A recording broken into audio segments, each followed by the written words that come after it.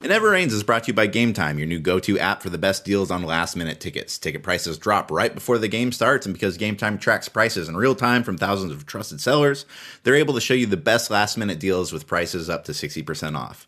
For example, Oregon is in the Pac-12 championship game on Friday against Utah at Levi Stadium in Santa Clara. I'm peeking quickly at ticket prices on Game Time, and the lowest price ticket is $38. That's pretty unbelievable. That's cheaper than my Thanksgiving dinner on Thursday, which, heck, I could have probably used Game Time for that too. Anyways, to get into the door at the lowest ticket prices possible and the best seats possible, check out Game Time. The Game Time app is simple, quick, and easy to navigate. Download the Game Time app in the Google Play or App Store and score last-minute deals on ticket prices up to 60% off.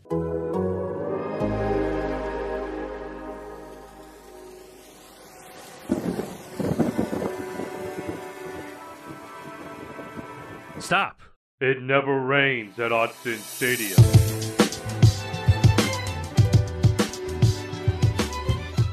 Hey, happy Monday, everybody, and welcome back to It Never Rains. Tyson Alger here, joined by Aaron Fentress, like I am just about every week. Aaron, how you doing, man? It's Rose Bowl. It's Rose Bowl, not week. I guess it's Rose Bowl month. They announced yesterday Oregon's going to the Rose Bowl. How are you feeling about this? I'm just glad it's not the Alamo Bowl, although I was going to boycott that anyway. No, so I'm glad for you it's not the Alamo Bowl. No offense to the Alamo Bowl or the people in the great city of San Antonio, but I just did not want to go there. I'm looking forward to the Rose Bowl. It's always beautiful down there that time of year, or usually, and it's always festive and interesting and fun. I'm a little disappointed it's not Penn State, but Wisconsin's cool too. We were just feeling bad for our coworker Chris Kamrani, who was on the podcast on last week, because he came into the Pac-12 championship game with the potential of covering a playoff, which is obviously fun, and it seemed like the consolation prize would at the very least be a Rose Bowl.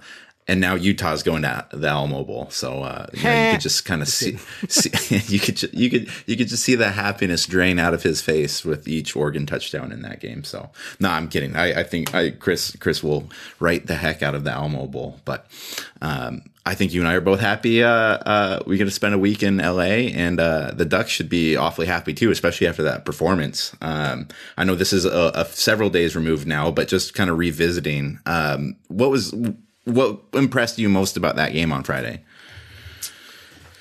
Well, what did I say at the beginning of the season? No run, no ring. No run, no ring. And they fixed it for a while, and then they kind of took a step back. And going into that game, I'm just like, how can I believe they're going to be able to run on Utah, which allows 56 yards per game? And on the first drive, with Herbert running and keeping on some zone reads, they ran the ball pretty well, and it continued. And in the fourth quarter, they popped two long ones. That was easily the most impressive thing. For a team that had been up and down the run game all season to go up against one of the greatest run defenses in the history of the conference, and I can't go back further than 15 years on the Pac-12 website to see stats to affirm that, but it's definitely one of the greatest at 56 yards. I can't imagine many teams allowed fewer than that. They steamrolled those guys. Like, they had no answer for what Oregon was doing for the most part, and that was impressive. I mean, that's what you want to be able to do in a championship situation, is rise to the occasion. They did that and then some. Yeah, I thought it was a two-part thing in that run game. For one, I think the fact that Herbert just at least gave them the threat of keeping it and taking it off himself. I think he only finished with like 20 yards and maybe 5 carries, but just adding that little extra wrinkle just gave just a slight hesitation. And I think really opened up some things for Verdell. But then on the other side of that too, I think that's far and away the best game the offensive line has played all season. I went back and watched some of it, and those guys were just mauling guys, especially if you go back and look at like that 70-yard CJ Verdell touchdown.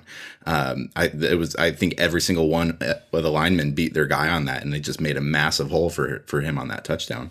Yeah, Warmack threw his guy on top of Hansen. I actually wrote a lot about that play. I wrote a lot about that play. And when I asked those guys what the difference was, they all said that when they went back and watched film on Utah, they noticed that a lot of teams had pretty decent success running inside zone, but then they would get away from it for whatever reason, a variety of different reasons, game by game, and they would get in trouble doing other things. And they just decided coming in that they believed that was their weakness. And, of course, inside zone is a play they've all been running forever.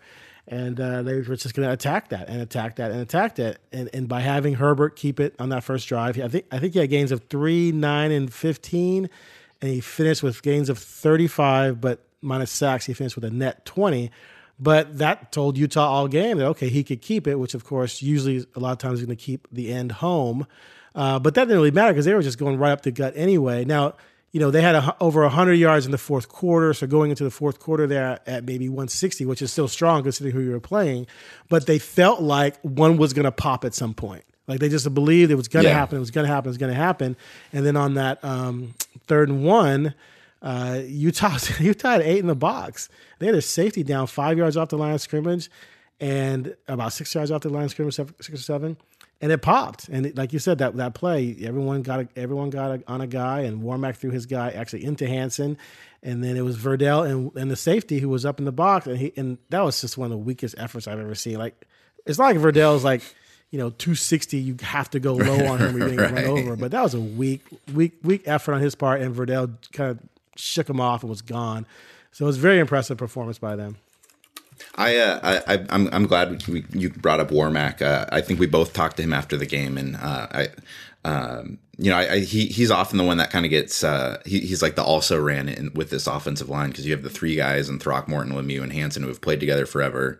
You have Sewell, who is probably the best guy on that line and gets a lot of that attention, and Warmack is the guy who came over from Alabama, and I think he might have been the happiest guy in the locker room afterwards. He just had a big old smile on his face and was so grateful for kind of the opportunity and all that. And he said this is exactly why he transferred over from Alabama. And it was definitely a fun player to talk to after the game. Yeah, I was talking to I talked to Throckmorton to his right and then Hansen to his left. And then I went to him, and he seemed pretty excited to talk. So I'm glad we both talked to him. I'm sure other people did too, because, yeah, you're right. He does kind of get overlooked. And I think part of it's because, like you said, those other guys have been around since they were, 19 or what have you. And Warmack was kind of a transfer in. But no, he was a pretty engaging guy. So that was good to give him a little bit of attention because he played a good game. He's a big physical dude. And so here's the thing. Arroyo took a lot of grief from a lot of people all season. And that was a great performance by the offense. And yeah, I think he shoved it down the throats of a lot of people. And what I think is funny is that I'm dealing with the Seahawks right now. There's some fool going off about Ken Norton Jr. because what happened last night. He's not a good defensive coordinator. He got carved up, blah, blah, blah. And I'm like, what magical defensive coordinator are you going to hire that's going to be perfect? What magical offensive coordinator are you going to hire that's going to be perfect? Like, there's another team out there with coaches too. And whenever a team struggles in some area, everyone's like, oh, the coach sucks. He's got to make adjustments. It's like, what adjustments? Like, no one can ever name what the adjustments should be. They just know they got to make some adjustments.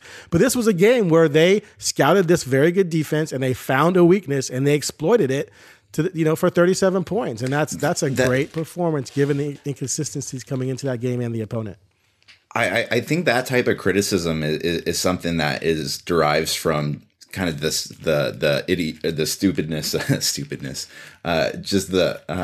of the college football system, because you have this thing where teams have to go 12-0 or 11-1 to even have like a shot at making the playoffs. So I think people get so nitpicky that if the offense has like one off game, it's like, oh my God, the world's over. Like, this guy can't coach, this guy can't do that. When it's like, yeah, like you said, like other teams are game planning for what you're game planning as well. Like, everyone's trying to beat people, and there are very, very few coaches in the entire country that are perfect week to week, if any. And so it's, more often than not, this Oregon offense was pretty good this year.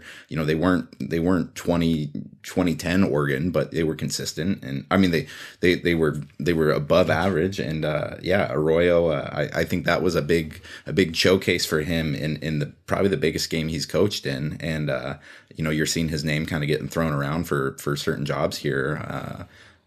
Here in December, and that was definitely a big time game for him and his reputation, I think. Right, and like you said you went and watched the game already, and you saw the mauling guys. Well, just the opposite. I did a film review of the Oregon State game. They weren't mauling anybody. They were barely blocking people sometimes. So you guys have to perform. Like, I think sometimes people think players are robots and that the coach just manipulates them. And the coach does manipulate, obviously, but the players have to play. And they played on Friday night. They didn't play well against Oregon State. They didn't play well in some other games where they couldn't score points. So, yeah, I've always felt that I remember last year on Talking Ducks, Arroyo's name came up for like the 50th time. And I was like, can we just get off Arroyo? And then it came up again on another show. I'm like, why is everyone just picking on this guy? Shut up. guys have to perform. He's not perfect, but the players aren't perfect either. But this was a great game for everyone involved because, man, like I said, I had no reason to believe that they were going to be able to score on Utah, given what we had seen the previous 2 weeks. Like, there was just no reason to believe that, and they were borderline dominant.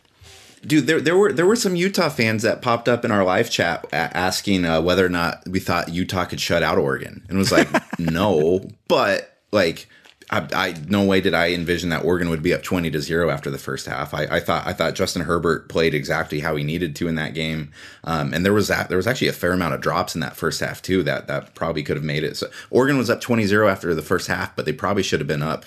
Probably another score or two after that. But I thought Johnny Johnson had a fantastic game. He had a couple.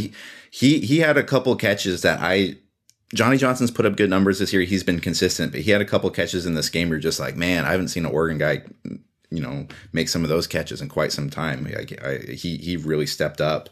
And then when you look at, the defense was nails all game, but you look at Kayvon Thibodeau, like 2.5 sacks. He's at 9 now on the season, pretty close to that prediction that he gave you way back in August of 10. That was a pretty solid team effort all around. Yeah. Well, we've only seen a handful of people ever get 10, I think, in Oregon history. I mean, I have to look at the list again, but isn't the record 13.5 or something like that? Something like that. I think. DeForest Buckner got 10.5. So when a freshman comes in and says, I'm getting 10, it's like, okay, yeah, whatever. And Austin Falio, gosh, say it again. Falio. Faliu. Yeah. Faliu. Austin Faliu. Just call him AF. He was claiming 15. When he said that to me, I was just like, I want to say, bro, but he's too big for me to call him out. But like, you're not getting no 15 sacks. But not that he's not talented, but come on, 15 is just a lot has to go your way to get 15. But no, he's been killing the second half of the season. He's an athletic cat, and when he gets in a situation where he has a chance to make a play on a lineman, he's going to be difficult to block. I did feel like in the ASU game that there were times when they just, the tackle just sort of stood him up and there was a stalemate and that was it. So he's obviously got to get better and work on his moves, but he's so athletic that if he can get any type of crease whatsoever, he's going to be able to run down most people. Faliu has 13 solo tackles this season and 2 sacks. This is nothing against Austin, but shoot for the stars, I guess. Well, they were talking about the 4-3 stuff they were going to be doing. He was going to be shooting. Basically, it was just going to be set head hut sack. Is how he felt it was going to be. But he does. The thing is, even if you don't get sacks, if you're doing your job applying pressure and or if you're running 3-4 and you're occupying 2 blockers to allow the linebackers to make tackles, that's what you do. And Eric Armstead didn't have many sacks and it was a first-round pick. I remember people picking on him. Yeah. He's underperformed. I'm like, you do not know what you're talking about. He's doing his job. Yeah. He was a first-round pick. So Austin's definitely got an NFL future. I don't think he's going to be able to leave early. I think he kind of hoped to leave early after this year. I think that was one of the reasons why he wanted to get 15 sacks. I would be surprised if he left early without the stats to back him up this season. Do you think Jordan Scott could leave early? No. Yeah, I don't think so either. I mean, let me put it this way: both those guys can prove themselves. Could they come out early and maybe end up in a training camp? Yeah, but is that going to give them the best opportunity to stick? I don't know. Yeah, I agree. One other defensive player I want to shout out. I'm not unique in this, but I thought Brady Breeze had a pretty incredible game. The thing that I like about watching Breeze play is he just pops people, man. He's not even that big of a guy, but especially when you had they had him and Pickett playing next to each other, who are both some of Oregon's better like safeties in the run game, and both those guys just hit people, man. And Breeze was just all over the place, and he was kind of playing on borrowed time too, since he was able to get out of that targeting call, and he came out with a new lease on life. And he had that interception. He had that stuff on, what was it, 4th and 1, where he stopped Zach Moss early in the first quarter. Not bad for a kid who I think started his first game 2 weeks ago, I think. Yeah, how many games has he started? This was his second game starting in his career, I believe. This season, right? Yeah. That's what you're saying. He's had some starts in the past here or there, correct? No. He had never started a game until this year, yeah. Oh, I thought he filled in for Pick. Oh, no, I guess Ugo's only been gone 1 year. So, yeah, okay. That makes more sense then. Yeah. He came in as a highly touted 4-star kid, man. Like, people were pretty high on him. And then when he redshirted his first year, And then Pickett came along and kind of stole some of his thunder. Because I remember coming into 17, I thought Breeze was going to be the starter, right? Along with Ugo, and they ended up. And did they still have Robinson? They had Billy Gibson too. Billy Gibson. Was Tyree Robinson still around one more year? Tyree finished up. I think Tyree's last year was Taggart's last year. Yeah, 17. Or was Taggart's year. So that's what I'm talking about. Yeah. But Pickett came in as a true freshman and ended up beating out Breeze. I was pretty surprised by that. He had Billy Gibson too. So no, it's good to see him finally round into being the guy. And one of the things Keith Hayward's always said, I remember, I think it was 2017. I was asking him about the safeties, and he said something to the effect of like he's waiting for them to stop pissing him off. I'm like, what do you mean? What are they doing to piss you off? He's like, they're not doing their job. They're not being what they're supposed to be. He's like, I tell all of those guys, if you want to play, the number one thing you have to do is be where you're supposed to be. Like, I'm not worried about highlights. I'm not worried about spectacular plays. Are you where you're supposed to be? And so I think that one of the things that held Breeze back maybe was that he wasn't always where he was supposed to be. And now he's figured that part out to go along with his tenacity, and he's definitely got some athleticism. And man, he's rounding out into be a pretty damn good safety. He's got a whole year left. Well, and it just goes to show, like, the whole year. Just if somebody's not good like their first 2 years, like, you can improve. And I think that with like, I think especially when there's so much focus on recruiting and 5 stars and like all that sort of stuff, and people expect people to be good right away, that players can get kind of discounted if they're not a true freshman All-American and like all that sort of stuff. Like Breeze is turning into a really good football player, and it's because he's learned. It's some players develop at different speeds, and I think people write players off way too quickly. There's so much hype about a recruiting class that people forget that they're going to be the babies. And if they start, that means your previous recruiting What's that class say about the rest of your good. team? So now everyone's going to, like, this next class is top 10 too, right? So now it's going to be, oh my God, we got another top 10 class coming in. This guy's going to be amazing. That guy, well, wait a minute. You just told me the guys in the previous class were going to be amazing. So are now all these guys going to beat out all those guys?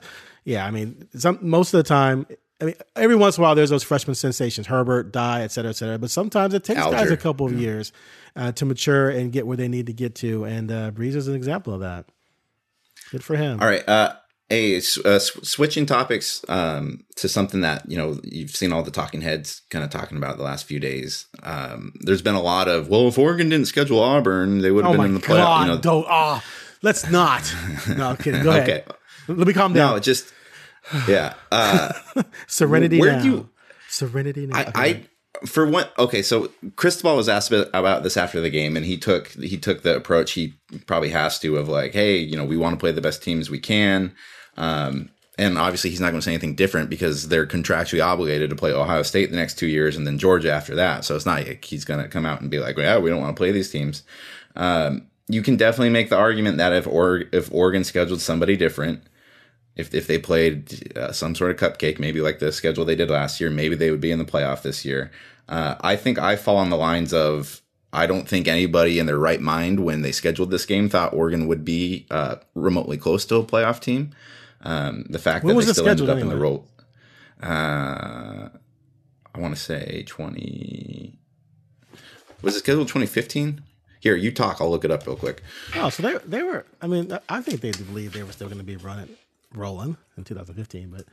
But okay. So first of all, I've told you before how much I can't stand the college football system, and one of the reasons is because it forces people to have the most inane debates and discussions imaginable. I just can't, like, it literally, I have a physical, visceral reaction to even having this discussion. And if you and I are like on the phone right now, just talking as boys, I'd hang up on you or I change the subject, but I have to talk to you about it because we're paid to.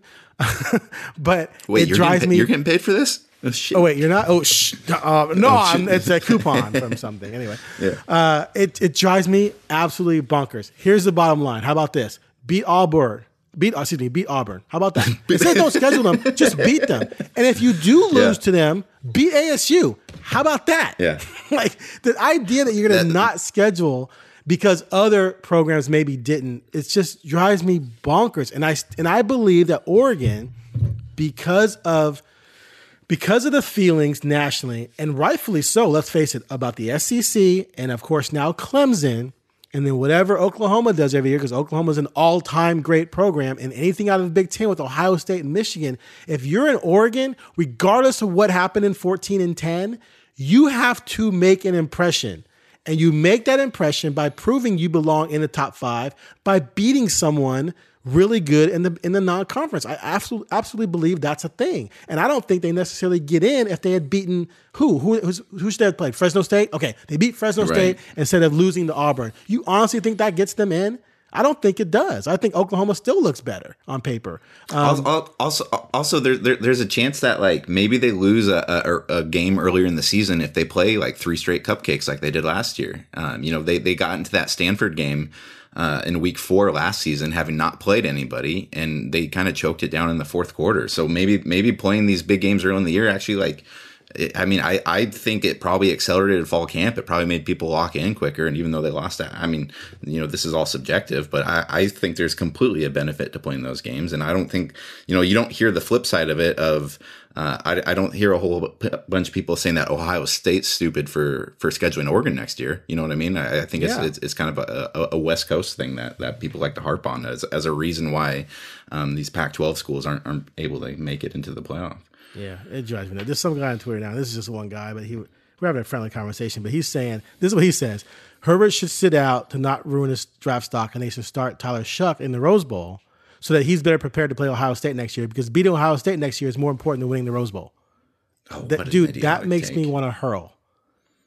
The idea that you would throw the Rose Bowl, not throw it, but not play your starting quarterback in the Rose Bowl because you want to get Tyler Shuck ready for the Ohio State game by playing him in the Rose Bowl.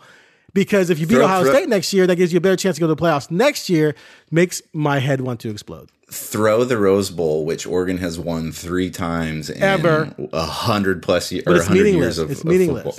Yeah, it's meaningless though. And you want to beat Ohio State. And here's the other thing: Tyler Shuck is not going to be any better against Ohio State in 9 months if he starts the Rose Bowl on January 1. Like that's not a thing I don't believe either. Anyway, it's just college football silly. They need an 18 playoffs system. Then we don't have to argue about this. Yes, there'll be some 2-loss team. People will be talking about this 2-loss team. Could they get in? But no one's going to care as much about the 8 seed, because the 8 seed is going to get whacked by the 1 seed. So I just, it drives me nuts. But no, more part of Oregon. One of the things Oregon did back in the early 2000s is they were trying to schedule everyone and their mama. That was their thing. When Oregon was like, we want to be a major national player. They did the branding. They did the uniforms. They put Joey's face or whole body in the Joey Heisman poster in New York. Billboard. That was all. And then they started trying to schedule everyone. That's how they got Michigan to come to Autzen in 2003. They beat Michigan. Michigan was number 3 in the nation, I think, and they beat them. And that scared off some programs. Now, Oklahoma came, but there were other programs that would not come to Austin because they were like, man, you better watch out. You go to Austin, it may only be 55,000, but there's some crazy-ass fans, and it's loud as hell, and they can beat you. And so teams were kind of backing off. Texas A&M backed out. Kansas State backed out. Tennessee lived up to their agreement, and now, obviously you got Ohio State and Georgia. Is Georgia coming, or is that going to be? Yeah, Georgia's coming, right? I believe it's at Georgia. So they don't have a home and home? Hey, keep talking, Aaron. But now Ohio State's coming, though, right? So they agreed to a home and home. So at least Ohio State did. But there's a lot of programs that haven't wanted to do that. Now Michigan State did. 2020, Oregon has Ohio State at home. 2021 at Ohio State. 2022 versus Georgia in Atlanta at that fancy stadium. And actually I don't think Georgia comes back. That's a neutral game in their state, a neutral site in their state, right? Yeah. See right there. So Georgia's saying we don't want to come to Austin.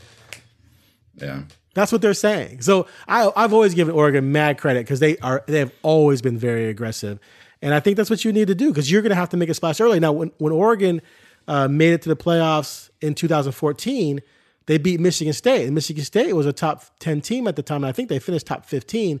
If they play Arkansas State that year instead, like they did 2 years prior, and then lost to Arizona, maybe they don't get in. They wouldn't make it. Yeah, maybe I got to go back and look at the whole rankings and see who could have beaten them out. But that Michigan State carried weight.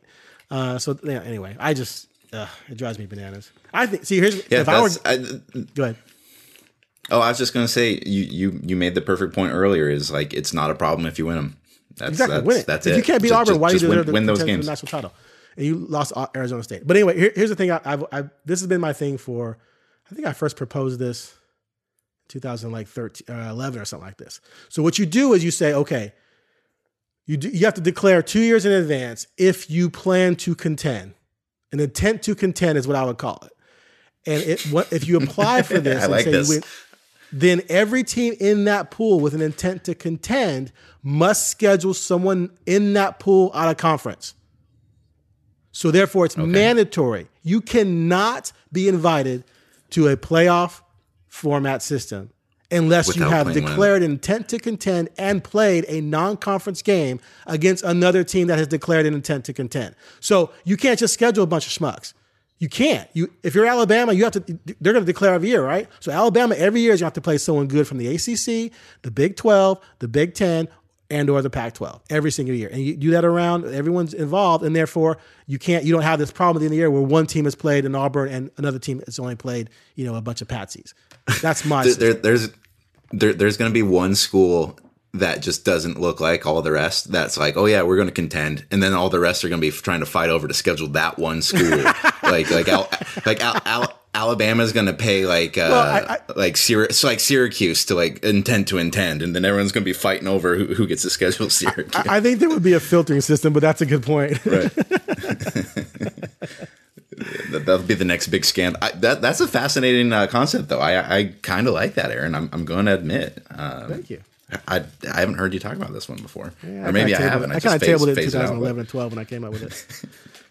when they went with the playoff instead of your method, it was too hard for you to digest. And I tell you what, man, I was so happy when they went to the playoff. I'm still waiting. I mean, as bitter as I sound right now, I'm so much happier than I was with the BCS. The BCS drove me bananas. Oh yeah, but even that was better than the prior system.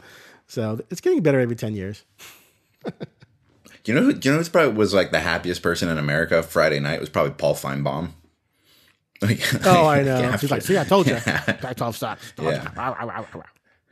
And I thought Stuart Mandel with The Athletic here, I thought I had a good thought in his column. It's just like, for the other conferences, Alabama can have a one-off random loss somewhere and it's not necessarily the end of the program sort of thing. But, if Utah in the Pac-12 has that one loss, it's automatically a complete denial of everything the entire conference does. Like Utah still had a really good season. Utah's still a really good football team. They just weren't quite one of the top 4 football teams in the country this season. I don't think it all of a sudden was a terrible look for the Pac-12. I mean, for the majority of the season, everyone thought Oregon was the best team in the conference, and that's why you got to play the games, I guess. Yeah, I mean, the thing is, look, I think LSU pretty much beats everybody. Probably Ohio State does too, but I think teams like Oregon and Utah, and even the Penn State, maybe even Minnesota, deserve a chance to show me. Like, that's why it should be 8. Like, Oregon should be in right now. And Utah has 2 losses. They lost to USC, we all know is very talented, and they lost to Oregon. Ended up in the top 25. That's a great season, man. Like, they deserve a chance to show maybe they could. Look, if Oregon and Utah played again next week, I wouldn't be like, oh, Oregon's going to blow them out. I think Utah would make some adjustments, take away the zone read, and make Herbert try and beat him and see what happens. Because Herbert didn't have that great of a game. So I don't think this means that Oregon's flat out way better. Just like I don't think Oregon losing to ASU means ASU is better than Oregon. So it needs to be 8. I think 8 would be the right number. And you can have, like, next week, like this Saturday, the number 1, the top 4 host the other 4. So you have an extra home game. You don't have to worry about some neutral site. I think it would be spectacular. And it's going to happen eventually. It's going to happen. Anything to worry about with the Seahawks after last night? No, I kind of figured they had a clunker coming. They're not a dominant team, and they had a bad night. I would say LA always seems to have their number, even like dating back to it seems like the Rams have all 4 to 5. I think is what they've won against them now. But their offense has been struggling the last month. They've won anyway, but it has been kind of up and down the last month. So I guess there is some concern there. And then they just lost Rashad Penny for the year with a knee ligament ACL. So he's most likely done for the season. So that's not good. But they're at Carolina this weekend, and then home against Arizona. They should win those 2. If they win those 2, then the final game against San Francisco on the 29th at home will be for the NFC West title. What's I know coming into the season, you and I had talked a lot about just how ridiculous your weekends were going to be for this year, and now that you've at least made it through an entire college portion of this schedule, like how hard has this actually been? Because I mean, I just from my perspective, I mean, to be fair, the college football schedule is probably out of all like the major sports you can cover is probably one of the best ones you can have, because ultimately you're gone 6 weekends a year or so. But I mean, Sunday I was pretty gassed because I had like a 6 a.m. flight after writing until like 2 a.m. But like then I was like, oh man, Fentress has still got a whole nother game to cover. Just how daunting has the last like 3 months been? Well, it's been interesting. I think the fact that I was able to pick and choose the Duck games I was going to go to, I think I've been to 6. That definitely made it a lot easier. And there were a few weekends where either the Ducks were off and the Seahawks played maybe Thursday night or Monday night, which gave me the weekend off. Like there was one game where I was like, I think I boycotted Arizona, and I think Seahawks had something. So I had the entire weekend off to hang out with the family. So those little spots helped break it up a little bit. But I don't. The travel part is a little bit of a pain in the ass, airports and sitting on a plane for 4 hours or whatever. But I love football and I love going to different stadiums. So it's been cool. Like, I mean, if this was going to go on for another 3 months, I'd probably be like, where's a gun? But I got through the toughest part. And like, the Seahawks play the 29th, and then I'm going to fly from Seattle to LA that night and join you at Media Day on Monday to get ready for the Rose Bowl. So it's like, okay, I'll be gone for 4 days, but I'm going to watch basically the NFC West title game and the Rose Bowl. So I can't really complain too much. I think that's when it gets good. Like there are definitely some games. I mean, we have awesome jobs. We could watch sports for a living. There are definitely some weeks where, it still definitely feels like work, especially like, if they have like week 3 of bad non-conference opponent or something, when they're, like Montana and Nevada, win like 70-0 and it's a 7:30 kickoff. But I'm constantly reminded, like at this time of the year, I had a lot of friends watching that game. We get a lot more people, reading and listening to our stuff, and it's just like, okay, like got to be on the sideline for the Pac-12 championship game a couple nights ago. We're about to go to the Rose Bowl for a week. Like this is when this job is good, because it's good football. It's kind of the pageantry of college football and all that. So I'm excited for the next few weeks coming up here. I agree. So we're gonna talk about Wisconsin at all, or we'll save that? Yeah, we do have several podcasts to fill over the coming weeks. I think just like my main first impression was, Oregon's pretty familiar with Wisconsin. They've played them once already this decade in the Rose Bowl. It's kind of your typical Wisconsin team that's built big up on the line. They have a fantastic running back. They have a pretty good defense, a quarterback who takes care of the football and doesn't throw many interceptions. So, this is kind of it's kind of another one of those games, and maybe like Auburn, where you go like, okay, it's a kind of a similar type of football team to what Oregon's trying to be right now. Right. Yeah, my initial reaction is Oregon based on what I saw Friday. But I'll give it some more time before I make an official. Yeah, I think if Oregon plays like it did on Friday, I think Oregon wins this game. It's just a matter of, how many times do we think we saw Oregon play like that this year? Twice, like to that full on level. Like maybe the USC game. Although the defense was a little bit better in this game, I thought. But I like Oregon's high end if they can hit it. No, I agree. And Wisconsin had that loss to Illinois, which was bizarre. They struggled with Iowa. Iowa's a good team though, but they did struggle in that game. But they've had some very impressive wins over people too. And then 2 of their 3 losses were to Ohio State. Which, obviously, I think Ohio State would beat Oregon as well. So it's hard to tell at this point. Their passing game is not awesome, but their running game obviously is baller with Taylor. Taylor's supposed to play too, is my understanding. Right. Yeah. So if that's the case, then he's going to be a formidable force to deal with. But at the same time, it's like, is Wisconsin necessarily better than Utah? I don't know. And we just saw Oregon handle Utah, so it's tough to. We all thought Utah we all thought Utah was a playoff team. We didn't think Wisconsin was a playoff team, and Oregon smacked around Utah. So this is definitely a game where Oregon's not going to be. It's definitely not an outclassed type of game. This is a game Oregon could. I don't know if a line has come out yet or not, but it's a game they could or possibly should be favored in. So I think it came out Wisconsin -3. -3. Okay, yeah. So regardless, it's should be a close one, and I think over the coming weeks we'll probably do a podcast diving into maybe probably a full dive in on Wisconsin. We'll bring our Athletics Wisconsin writer on, and it should be. Huh? I said, ooh, goody. It's yeah. Wisconsin -3 over under 49.5. 49.5. I like an Oregon over teaser. Yeah, I like an Oregon. Oregon +9 tease at the over 43.5. I like that. Hold on, so let me call my bookie. You don't have to have a bookie anymore, Aaron. It's legal. Oh, you don't, do you? You don't have to get threatened to have my arms broken off anymore. Look, man, if you just paid up, I wouldn't have to do that. Alrighty. Let's wrap this thing up. You got any parting thoughts here before we come back on Friday? Hey, just that was a very impressive night Friday night. Props to the Ducks for winning the conference title.